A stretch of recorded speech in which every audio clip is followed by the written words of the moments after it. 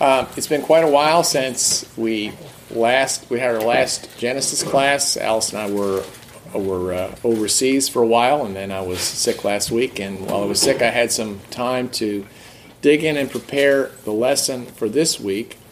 Although I woke up this morning feeling like there was something significant that was missing in it, and so I have my I made some adjustments in the lesson, and I'm deeply convicted about some of the things that I want to talk about. I wish I had another week so I could repent and then give the lesson, but here we are. So I just have to listen along with everyone else. Recap, we're going to look at Genesis chapter 15. We'll see how far we get into Genesis chapter 16 today. I'd like to cover the whole thing. Last time we were together, we talked about Abraham was just getting started at the age of 75, so it can encourage those of us who are getting on in years that the best may yet still be ahead. Our great missions, the greatest work in life. Also talked quite a bit about how Jesus was foreshadowed by Melchizedek, and Abraham has an encounter with Melchizedek that's mentioned very briefly. It's picked up again in Psalm 110, and then in Hebrews it really explains that in quite a bit of detail, is that Jesus was the high priest who was greater than the priesthood that came from Abraham. So we talked about those things. I want to start by jumping right in. Genesis chapter 15, I'm going to read verses 1 to 16. And I'm reading from a translation that's based on the Septuagint. It should be almost exactly the same as what most people have, just slightly different. One of the verses that we're going to read from is actually quoted in the New Testament, so I wanted to read it from the translation that the apostles were using and relying on when they quoted it. So we'll be reading the same, as close as possible if we can, the same thing. Genesis chapter 15, starting in verse 1. After these things, the word of the Lord came to Abram in a vision, saying, "Do not be afraid, Abram.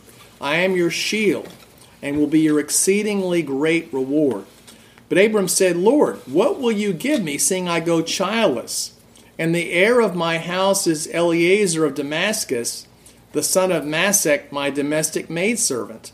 Then Abram said, "Look, you've given me no offspring. Indeed, my household servant is my heir."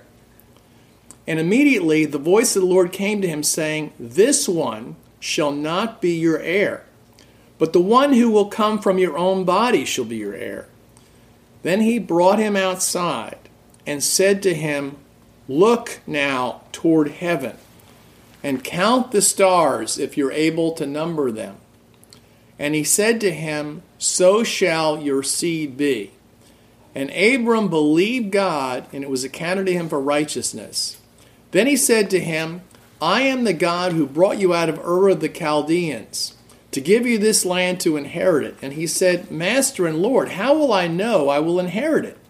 So he said to him, "Bring me a 3-year-old heifer, a 3-year-old female goat, a 3-year-old ram, a turtle dove, and a young pigeon." So he brought all these to him. He cut them in half, down the middle, and placed them each opposite the other. But he did not cut the birds in two. And when the vultures came down on the carcasses, Abram drove them away. Now around sunset a trance fell upon Abram, and behold, horror and great darkness fell upon him. Then he said to Abram, "Know for certain that your seed will be strangers in a land not their own, and will serve them, and they will afflict and humble them 400 years. Also the nation they serve I will judge. And afterward they shall come out with great possessions. But as for you, you shall go to your fathers in peace, buried in a good old age. Then in the 4th generation they shall return here, for the sin of the Amorites is not yet filled up." Now let's read Genesis chapter 15, starting in verse 17. "And it came to pass when the sun went down that there was a flame, and behold, there appeared a smoking oven and lamps of fire that passed between those divided pieces. On the same day the Lord made a covenant with Abram, saying, I will give this land to your seed, from the river of Egypt to the great river, the river Euphrates. And then he mentions the people living in those lands: the Kenites, the Kenizzites, the Cadmonites, the Hittites, the Perizzites, the Rephaim, the Amorites, the Canaanites, the Uites, and the Girgashites, and the Jebusites.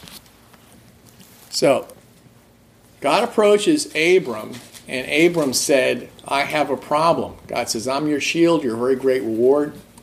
He says, I have a problem. I don't have any children. I'm an old man. Whatever you give me in life, it's not going to continue. I have no lineage. I have no heir. It's just basically the child of a servant in my household was going to get everything. And so the Lord takes Abram outside. I assume he's in the tent here. He takes him outside and he says, lift up your eyes to the heavens. And we live in Boston, which is a city with a lot of light pollution, and we're also near the ocean, so we have a lot of moisture in the air. But if you've ever been out anywhere in a desert land or after a rainstorm in a very rural area, it's really hot in the desert. It's really hot in the desert, that's for sure. And at nighttime, when the sun goes down in the desert, you can see thousands upon thousands of stars, more than you can count. So God says, when Abram complains that he doesn't have an heir, now Abram, I appreciate about Abram is that when he had a problem, he brought it directly to God. And he had the advantage of God actually talk back and he could hear God's voice. We can talk to God, but we don't hear, I don't think anyway, I've never heard God's voice speaking in quite the same way. So he could have a conversation back and forth with God. So he brings this problem with God. I don't have an heir. And the Lord answers by saying, get out of the tent, look up at the sky, lift up your eyes. He said, that's the way your offspring will be. And it says there, a famous line which is repeated 4 times in the New Testament, it said, he believed God, or in some translations it will say he trusted in God, same word, and it was credited to him for righteousness. That's 4 times in the New Testament. In Hebrews chapter 11 it says, therefore, talking about Abraham as the great example of faith, in Hebrews chapter 11 and verse 12 it says regarding him believing God's promise, therefore from one man, and him as good as dead, were born as many as the stars of the sky in multitude, innumerable as the sand which is by the seashore. Now this is, I think of this story, this is one of my favorite little pictures in the Old Testament, is Abraham, the old man, going out of the tent, looking up at the sky, and God saying, that's the way your offspring are going to be. And one of the things I think about personally in this story is this may be the only story in the Old Testament where we each make a personal appearance in some way. We have a cameo role, all right? When he looks up at the sky, each of those stars represent his offspring in the future, the uncountable offspring. So we are in that story playing a bit part, a cameo role, as the stars in the sky. So we're there. When he saw a picture of the future in terms of when he looked up at the sky. And this is how God communicated to him with a picture. And it was overwhelming. He said, look up at the sky and count out the stars if you can. Of course, it's impossible to count them out. They can't be counted. There's too many. It's overwhelmingly too many. The picture of stars in the sky, which would represent us, not only the Jews, but it says that in the New Testament, Abraham is the father of all the faithful. We are the descendants of Abraham spiritually. We are his offspring. The picture of us being represented, we're represented in many different ways in the Old Testament pictures. We're represented as sheep. We're represented as the Israelites wandering through the wilderness, and we're represented a few places in the Bible as stars. So I think about in Daniel chapter 12, at the end of the book of Daniel, in Daniel 12:3, it says, those who understand will shine like the brightness of the firmament, and some who are righteous like the stars of heaven forever and ever. So the picture again is the righteous saints in the future will be shining like the stars in the sky. Matthew 5, Jesus says, let your light shine before men. They may see your good works and glorify your Father in heaven. And of course, the one that probably everyone thinks about in Philippians chapter 2, in verses 14 and 15, it says, do everything without complaining and disputing, so you may become blameless and harmless, children of God without fault in the midst of a crooked and perverse generation, among whom you shine as lights in the world. Or some translation will be stars in the world, in the cosmos. Okay? So that's the picture. We are supposed to be like stars, meaning that there will be many of us and that we will also shine out in the darkness. So that's a picture of Abraham's descendants. And then, of course, there's a famous statement, Abram believed God and he accounted it to him for righteousness. Now, if that sounds familiar to us, it should, because it shows up at least 4 places in the New Testament, making significant points. I'll talk about that in a minute.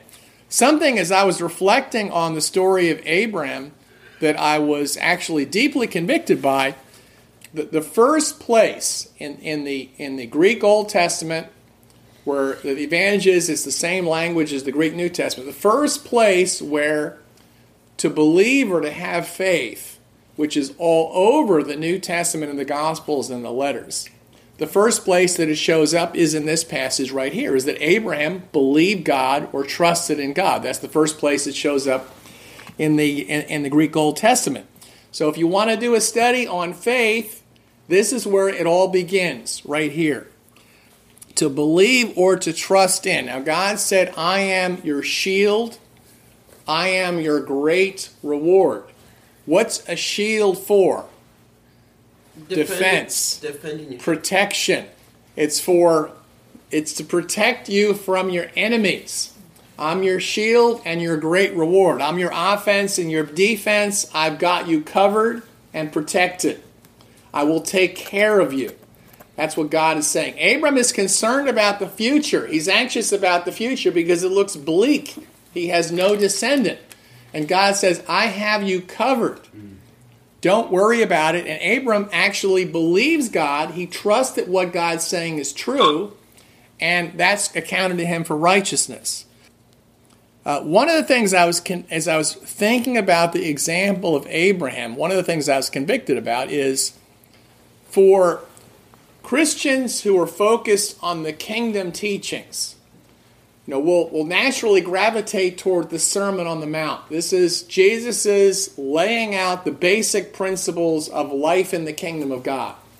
And one of the things he says is, unless your righteousness exceeds that of the Pharisees, and he goes through all these different things. He talks about oaths, he talks about non-resistance, he talks about divorce, lust, forgiving those who sin against you. He talks about all these different things. But one of the things that he talks about, and it's good for us to be focused on following all those things, but one of the things that he also talks about in the midst of it is having the kind of faith that Abraham had, meaning not worrying about the future. That God has you covered. If you're walking with God, he has you covered. The reason why this is particularly convicting to me is because I don't have an overabundance of that kind of faith, which is a nice way of saying I'm the sin of faithlessness in terms of believing that God has things covered.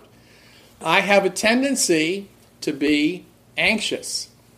A little financial hiccup comes up in life and I start worrying immediately about that. So it makes me anxious, on edge, steals the joy out of life for me. But this is one of the kingdom teachings of Jesus that he focused on, and he commented about a great deal in the New Testament. So I want to take a look at 2 passages in the New Testament and ask you to, along with me, take a look, an inventory of your own life in view of this kingdom teaching of Jesus. Do you have the faith that Abraham had here regarding the future.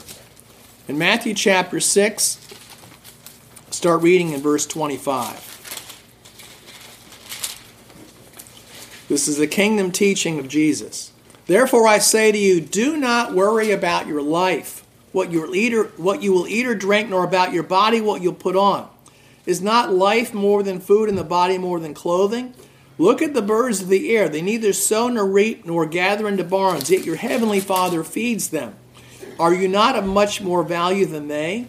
And which of you by worrying can add 1 cubit to his stature? So why do you worry about clothing? Consider the lilies of the field, how they grow. They neither toil nor spin, yet I say to you that even Solomon in all his glory was not arrayed like one of these. Now if God so clothes the grass of the field, which today is and tomorrow is thrown in the oven, will he not much more clothe you, O you of little faith? Therefore do not worry, saying, what shall we eat? What shall we drink? Or what shall we wear? For after all these things the Gentiles seek. For your heavenly fathers know you need all these things. But seek first the kingdom of God and his righteousness, and all these things shall be added to you. Therefore do not worry about tomorrow, for tomorrow will worry about its own things. Sufficient for the day is its own trouble. So this is a command of Jesus, don't worry. Don't worry about the future. Now, he's talking to people who are worrying about what am I going to eat tomorrow, what am I going to put on. Now, I don't have any of those concerns. I mean, if somebody drops a nuclear bomb on the United States and the supply chain goes up in smoke, maybe that's going to change. But, I mean, here I am, middle-class America. I don't have to worry about where I'm going to live. I'm not have to worry about my food. I don't have to worry about my clothes. Those things are all really in pretty good shape compared to most of the people in the world. But I still worry a lot about the future. What if this happens? What if that happens? I've got too many things to do. I get all strung out and stressed out about that. How can I possibly am I going to get these things done? So Abraham believed that God had his front and his back and was going to take care of him. And when he didn't understand something, he asked God and it was explained to him. So he's a great convicting example of someone who is living by faith and putting that in practice. Another passage that's particularly convicting to me that's related to this is Philippians chapter 4. I'll start reading in verse 4. Rejoice in the Lord always. Again, I will say rejoice. Let your gentleness be known to all men. The Lord is at hand. Be anxious for nothing, but in everything by prayer and petition, by prayer and supplication with thanksgiving, let your requests be made known to God. And the peace of God, which surpasses all understanding, will guard your hearts and minds through Christ Jesus. So, Abraham did this. He said, first of all, wait a minute, how am I supposed to be happy? I don't have any offspring. He brings that to God, and then God says, you're going to have offspring. It's going to be like the stars in the sky, and you're going to inherit the land too. Your offspring are going to inherit the land. And then he says, well, how do I know we're going to inherit the land? He asked that question too. So he puts the questions out there before God. I think that my natural inclination is not, when things come up and I'm concerned about things, to immediately take them to God in prayer and to believe that God is going to have it covered. It's to get anxious, uptight, nervous, and to worry.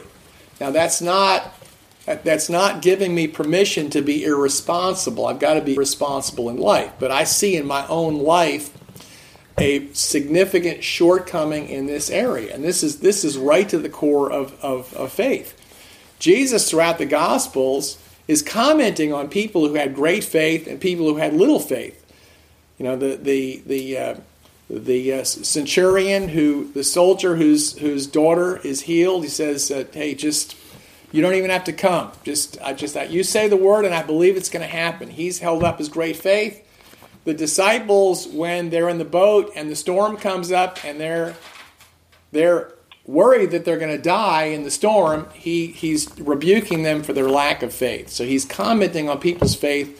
He says, when the Son of Man comes, will he find faith on the earth? So I need to repent, to become like Abraham and follow Paul's direction. Jesus says, don't be anxious about anything. This is a sin. It's a lack of basic faith following the example of Abraham. So that's something I'm convicted about looking at the life of Abraham.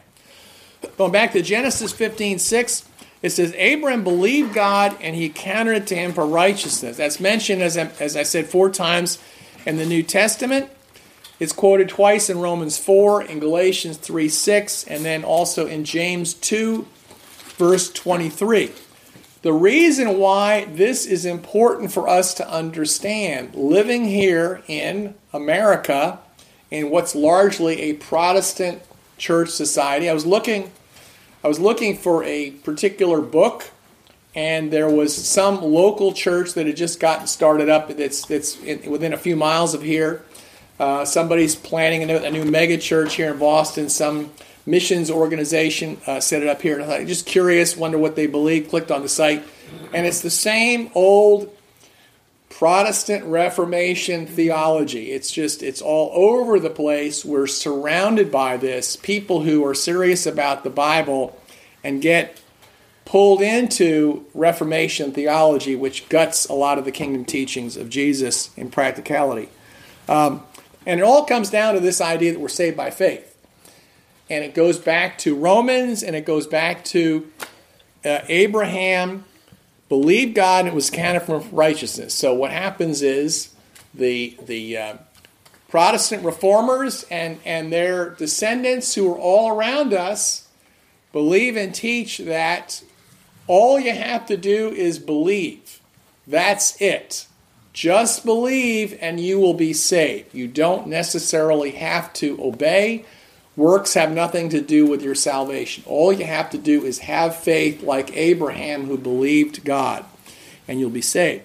Many people from that background will look at the book of Romans, and if somebody wants to become a Christian, they'll say, we'll take you down the Romans road. I mean, this is how to become a Christian. We'll walk you through the book of Romans. Of course, the book of Romans is not talking about, the purpose of the book of Romans was not to tell unbelievers how to become Christians. The book of Romans, the theme of the book of Romans, I think, Romans 1:17 says, the righteous or the just shall live by faith. And the point that Paul's making there is they're going to live by faith, not by the law of Moses. And so most of the book of Romans is talking about 2 classes of people. The Jews, who were focused on being right before God based on the law of Moses and circumcision, and the Gentiles who didn't have that. What do you do with these 2 people? What do you do with the law of Moses? That's the theme of most of the book of Romans. And Paul says, I wish that I could be cut off from Christ myself, that I could save my own people. He was desperately concerned about the salvation of the Jews, and he points back in Romans chapter 4 to the example of Abraham. That Abraham, the point that he makes is Abraham was justified by faith before he was circumcised. And the point that he's making here is a technical point from the Old Testament. Abraham looked up, and it says that he believed God, and it was accounted from him as righteousness. That's in Genesis chapter 15, verse 6. Circumcision doesn't happen until 2 chapters after that. So he's saying even Abraham was considered righteous by God before he was circumcised. The point that he's making is that circumcision came afterwards. It's of lesser importance. And it was foreshadowing that all of the righteous would be saved by faith, following the example of Abraham rather than by circumcision. This was a major issue in the New Testament, which Protestants, I think, don't fully appreciate when they're trying to read our own story into Paul's writings here. What Paul was dealing with in the church was many people had a very hard time, the Jews, believing that you don't have to follow the law anymore and you don't have to follow circumcision anymore. When circumcision was given to Abram, he was told, this is an everlasting covenant. Now, if I was a Jew, reading that in the book of Genesis, reading what it says there, I would assume, well, obviously, it's an everlasting covenant. You still have to get circumcised. That would be my first reaction. There's a response to that, but I can understand how someone would think that they still have to follow those things. Plus, they grew up that way their whole lives, believing that. But this is the problem he's dealing with. This is what Romans, Galatians, Ephesians, Colossians are dealing with, this problem that they had then, but we really aren't dealing with today, of what do you do with the law of Moses? And then Acts chapter 15 is a counsel specifically to resolve that issue. Do the Gentiles have to get circumcised? Do they have to follow the law of Moses? This is a big problem in the early church. And that's the problem is that's not fully appreciated by most Protestants who are reading the New Testament, the writings of Paul today, and they're taking what he's saying out of context, where he's talking about you're not saved by the works of following the law of Moses. He's not denigrating the importance of obedience to the teachings of Christ. Romans chapter 2, he says, indeed you who are called a Jew and rest on the law. That's what he's talking about. Romans 2:25, he says, circumcision is profitable if you keep the law. Romans 3:21, he says, now a righteousness from God apart from law is revealed, being witnessed by the law and the prophets. So he's using the law of Moses to explain that righteousness would come by faith, ultimately not by following the law of Moses. And that's exactly the point that he makes in Romans chapter 4, going back to the story of Abraham. In Galatians chapter 3, again, there's a discussion about the law of Moses. Is that some people following James have come into the church in Galatia and are telling people they have to get circumcised, they have to follow the law of Moses. And Paul very picturesquely says, those people who want to circumcise you, I wish they'd go the whole way and just emasculate themselves. So he's had very strong words to say about that. And he says, anyone who goes down that path, you have alienated yourselves from Christ, you have fallen away from grace. So in the strongest possible terms, he rebukes the people who want to do that, and he also points the Jews back to the example of Abraham. In Genesis 3:8, it says that God preached the gospel to Abraham in advance when he said, in you all the nations of the earth will be blessed. It's not just the Jews, that through Abraham all of the nations, this is the gospel, that through the offspring of Abraham all of the nations of the earth will be blessed, and that we're not saved through circumcision. So that's the problem that we're facing in the religious world that we're in when we talk to people who are our neighbors, who are trying to follow the Bible and are trying to read the New Testament through the lens of Protestant Reformation theology. And even in churches that I have been involved with, there can be a reaction against tendencies towards legalism and control to say, well, we don't want to be legalistic, we don't want to be controlling. Well, let's embrace Reformation theology, because there they say what you do has nothing to do with your salvation. Of course, that would be gutting what Jesus taught in the Sermon on the Mount, where at the conclusion of the Sermon on the Mount, he says that many would say to him on that day, in Matthew 7:21, Lord, Lord, and he'll say, I never knew you. Depart from me, you who practice lawlessness. Matthew 7, verses 21 to 23. Okay. If we are lawless people, if we are not following the commands of God, Jesus will say, away from me, I never knew you. So belief only in Jesus tells very clearly that it takes more than intellectual belief, that we have to believe, trust in, and follow his teachings. We have to do what he said. We are justified by faith, as it says throughout the New Testament, as Paul points out, we no longer need to follow circumcision and the law of Moses. However, we must follow the commands of Jesus and the laws of his kingdom. He is our Lord. We are part of his kingdom. That's where we have to live. So that's the problem with people who take Paul's teachings based on that statement in Genesis 15 way out of context. Genesis chapter 2, James chapter 2 is the fourth place where this statement is repeated from Genesis 15. And after you read this, you'll better appreciate why Martin Luther said that James was an epistle of straw, and he really tried to denigrate the book because it completely, in this passage that we read, completely demolishes the foundation of the theological system that he built. James chapter 2, starting in verse 14. What does it profit, my brethren, if someone says he has faith but does not have works? Can faith save him? If a brother or sister is naked and destitute of daily food, and one of you says to them, depart in peace, be warm and filled, but you do not give them the things which are needed for the body, what does it profit? Thus also faith by itself, if it does not have works, is dead. But someone will say, you have faith and I have works. Show me your faith without works, and I will show you my faith by my works. You believe that there is one God, you do well. Even the demons believe and tremble. But do you want to know, O foolish man, that faith without works is dead? Was not our father Abraham, our father, justified by works when he offered Isaac, his son, on the altar?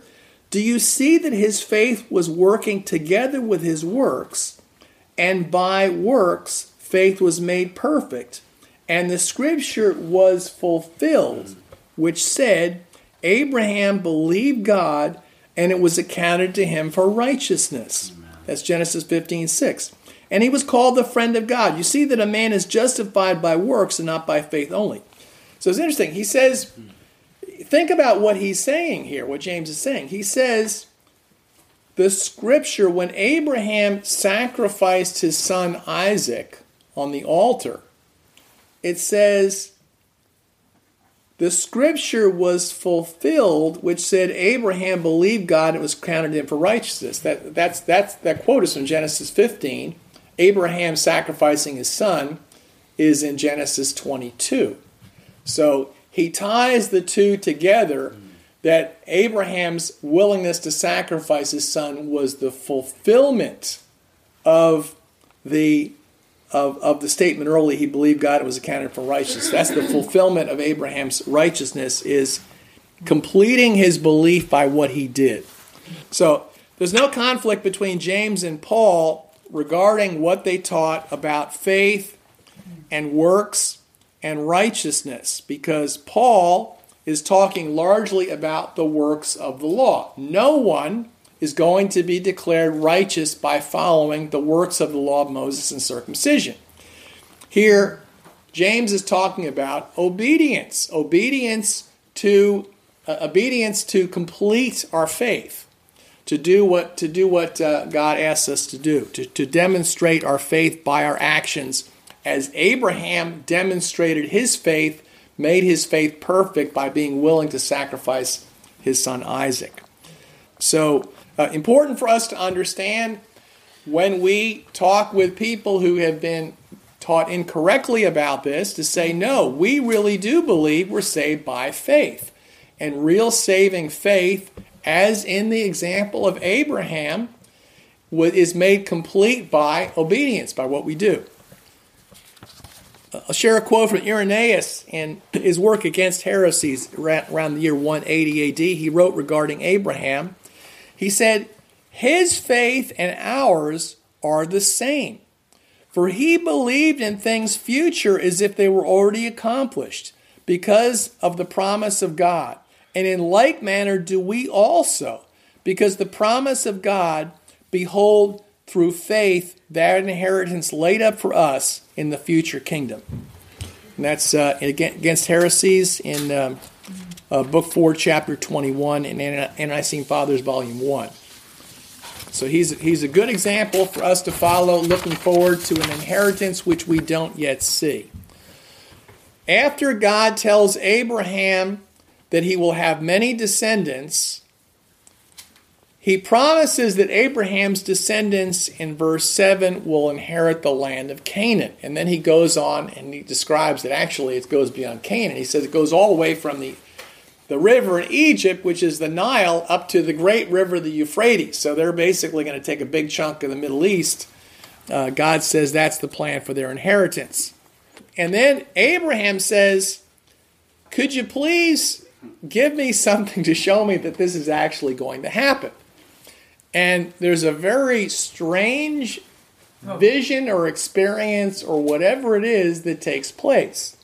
And my own description of this is, I refer to it as the corridor of death, where he takes three animals, cuts them in half, and puts the pieces opposite each other. The sun goes down, and says there is a dreadful darkness over the land. A horror and great darkness fell upon him. In Genesis 15 at sunset. And there are two birds also, they're not cut in half. And Abraham is given a message by God in this vision that takes place. He says, your descendants will be strangers in another nation, serving them and being afflicted and humbled for 400 years. Sorry to interrupt, Chuck, but it's two turtle doves and a young pit bird. Okay, there's a turtle dove and a pigeon there. There you go. So it says God would judge the nation. So they're going to serve, they're going to be humbled for 400 years. He says that the descendants will come out of the land with great possessions. He says that Abraham's descendants would return to Canaan in the fourth generation, waiting for the time when the sin of the Amorites is not yet fulfilled, is not yet made complete. So God is going to take care of several things at the same time. He's going to fulfill his promise to Abraham. He's going to judge the nation, which would be Egypt, that oppresses them with a strong judgment. And he's also going to bring judgment on the Amorites when their sin has reached the full measure. So the idea is that when their corruption is completely ripe, God's going to smash the Amorites and wipe them out. And obviously this is all fulfilled in the Exodus story.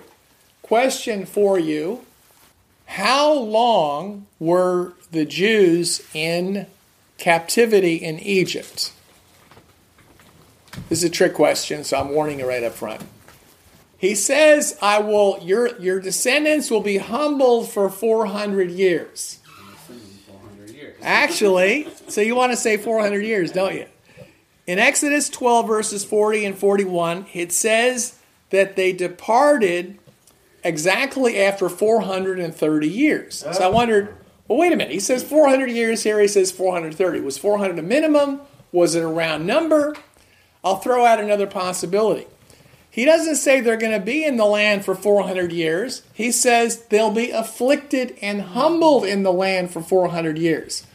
When the Jews first entered Egypt, how were they treated in the beginning? Like slaves. Not in the beginning they weren't. No, like they were welcome. They were welcomed. They were Joseph's family. They took care of him. In the beginning of Exodus, it says, then later on, a new king rose up who didn't know Joseph, and then the people were oppressed. So there's another possibility. They had 30 years of a good time, and then 400 years of oppression. But that's exactly what they says, is they'd be oppressed and afflicted and humbled for 400 years. So I'll just throw that one out there. Amen. Now, there's this strange sign that God uses to demonstrate to Abram that this is really going to happen. Darkness, dead bodies split in half. There's a this is the corridor of death, where you've got, dead animals on both sides of you, half of dead animals. And then right down the middle of this corridor travels the strange thing. It says, in the translation I was reading from, it says it's a burning. It says it's a flame of fire and a smoking oven. Okay, other translations would be something similar to that. So there's something has passed through it, and there's smoke and there's fire, and it's passing down through this corridor of death. Now, I don't know if that makes you think of anything. It makes me think of something. The fire and the smoke passing through the corridor. What I think of is the story of the Exodus, where there is a wall of water on both sides. This is a corridor of death because all the Egyptians end up getting killed. And we have the pillar of cloud and fire passes through the Red Sea, through the corridor of death. So I think, I personally think God is showing through this story how He's going to bring the people out of captivity and into the land. It reminds me of the 9th and 10th plagues. The 9th plague is the plague of darkness. It says that for 3 days there was darkness so thick that you couldn't see your hand in front of you, basically. It says a darkness that could be felt descend. So there's the darkness. The people were, in Exodus 13, it says that people were led out of Egypt by a pillar of cloud by day and fire by night. So that's what I think of. I think this, to me, this reminds me of the 9th and 10th plagues and the departure of the people from Egypt, where the smoking oven or fire pot with the flames is the pillar of cloud and fire. Just for your consideration. Moses later on reminds God of the promise that he made in Genesis 15. Now remember, Moses is the author of the first 5 books of the Bible, according to tradition. So Moses is the author of Genesis. He's writing down the story of the promise that God made to Abraham. At Mount Sinai, when Moses is coming down from the mountain, and the people are out of control and they're worshiping the golden image, God says, that's it. I'm going to wipe all these people out and I'm starting over again with you, Moses. And Moses in Exodus 32 appeals to the Lord, pulling out this promise that was made. In Exodus 32, verses 12 to 14, he says to the Lord, turn from your fierce wrath and be merciful to the wickedness of your people.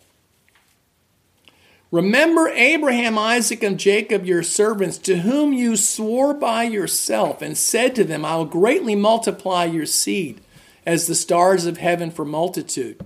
And all this land I spoke about to give their seed, they shall inherit into the ages. So Moses pulls this promise out and throws it back to God. It says, so the Lord granted mercy for the harm he said he would do to his people. So God says he's going to wipe the people out. Moses reminds him of this promise, and God decides he's going to preserve the people, but they will die in the wilderness, and their descendants will move into the promised land. Genesis 16 is the story of the birth of Ishmael to Hagar. Let's just take a look at that. In Genesis 16, Sarah is an older woman. She's been childless, and she comes up with the idea to give her maidservant of 10 years to Abram, that he can have relations with her and raise up offspring on Sarah's behalf.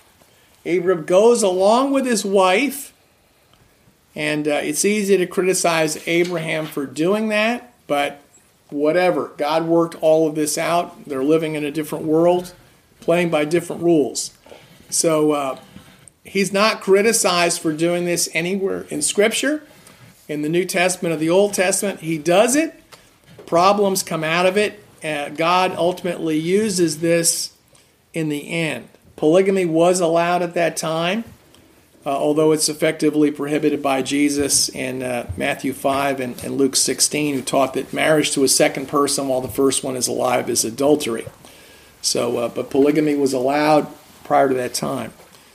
Hagar conceives Ishmael, and pregnant Hagar despises Sarah.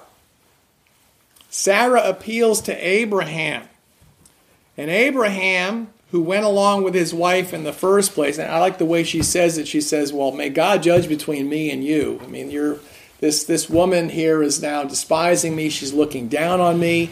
And so she's calling God as a witness between herself and her husband. Her husband did what she said, and it's not turning out very well. And so Genesis 16:6, Abram says, hey, your maid's she's your maid, she's in your hands. Do with her as you please. Sarah treats Hagar badly, and she flees into the wilderness. An angel appears to her in the wilderness and tells her to go back and submit to Sarah. Let's read Genesis chapter 16, starting in verse 7. Now the angel of the Lord found her, this is Hagar, by a spring of water in the wilderness, by the spring on the way to Shur. Then he said, Hagar, Sarai's maid, where have you come from and where are you going? She replied, I'm fleeing from the presence of my mistress Sarai. The angel of the Lord said to her, return to your mistress and humble yourself under her hand. Again the angel of the Lord said to her, I will surely multiply your seed exceedingly, that it may not be counted because of its multitude. Once again the angel of the Lord said to her, behold, you're with child, you shall bear a son, you shall call his name Ishmael, for the Lord has taken notice of your humiliation. He shall be a rustic man, and his hand shall be against every man, and every man's hand against him. He shall dwell in the presence of all his brethren. Then Hagar called to the name of the Lord who spoke to her, you are the God who sees me. For she said, I have seen the one who appeared to me face to face. Therefore she called the well of him I saw before me. Observe, it is between Kadesh and Bered. So Hagar bore Abram a son, and Abram named his son whom Hagar bore him Ishmael. Now Abram was 86 years old when Hagar bore Ishmael to Abram. So he's now 86 years old. He follows the direction that was given to Hagar by the angel. The angel says to Hagar, go back, submit to Sarai, be humble, and don't worry. Your descendant is going to he's going to be at enmity between the other people. He's going to be someone he's going to be a man of the field. He's going to be a man who lives in the rural areas, who lives in the wild, but he'll be a rustic man. She'll face a lot of conflict, but he'll have many descendants in the future. So we'll pick it up next lesson in Genesis chapter 17 and 18, talking about the covenant of circumcision and the things that follow after that. So just to recap, Abraham believed in God, and it was credited to him as righteousness. There's a lot for us to learn from that. God was showing through that he wants us to live by faith, to be people who imitate Abram, who believe God, and who do what he says, as it says in James chapter 2. That God was showing here that Abram would be considered righteous prior to the time he was circumcision. So God was showing the way also that righteousness would come without circumcision. And Abram is given a great promise which would only be fulfilled later. He's told in great detail the whole story of his descendants and the Exodus, and I believe even how they would come out of the Exodus after 400 years of bondage and hardship. And then, of course, Sarah takes matters into her own hands and gives her maidservant over to Abram, and that's where Ishmael comes from. We'll stop there. Thank you.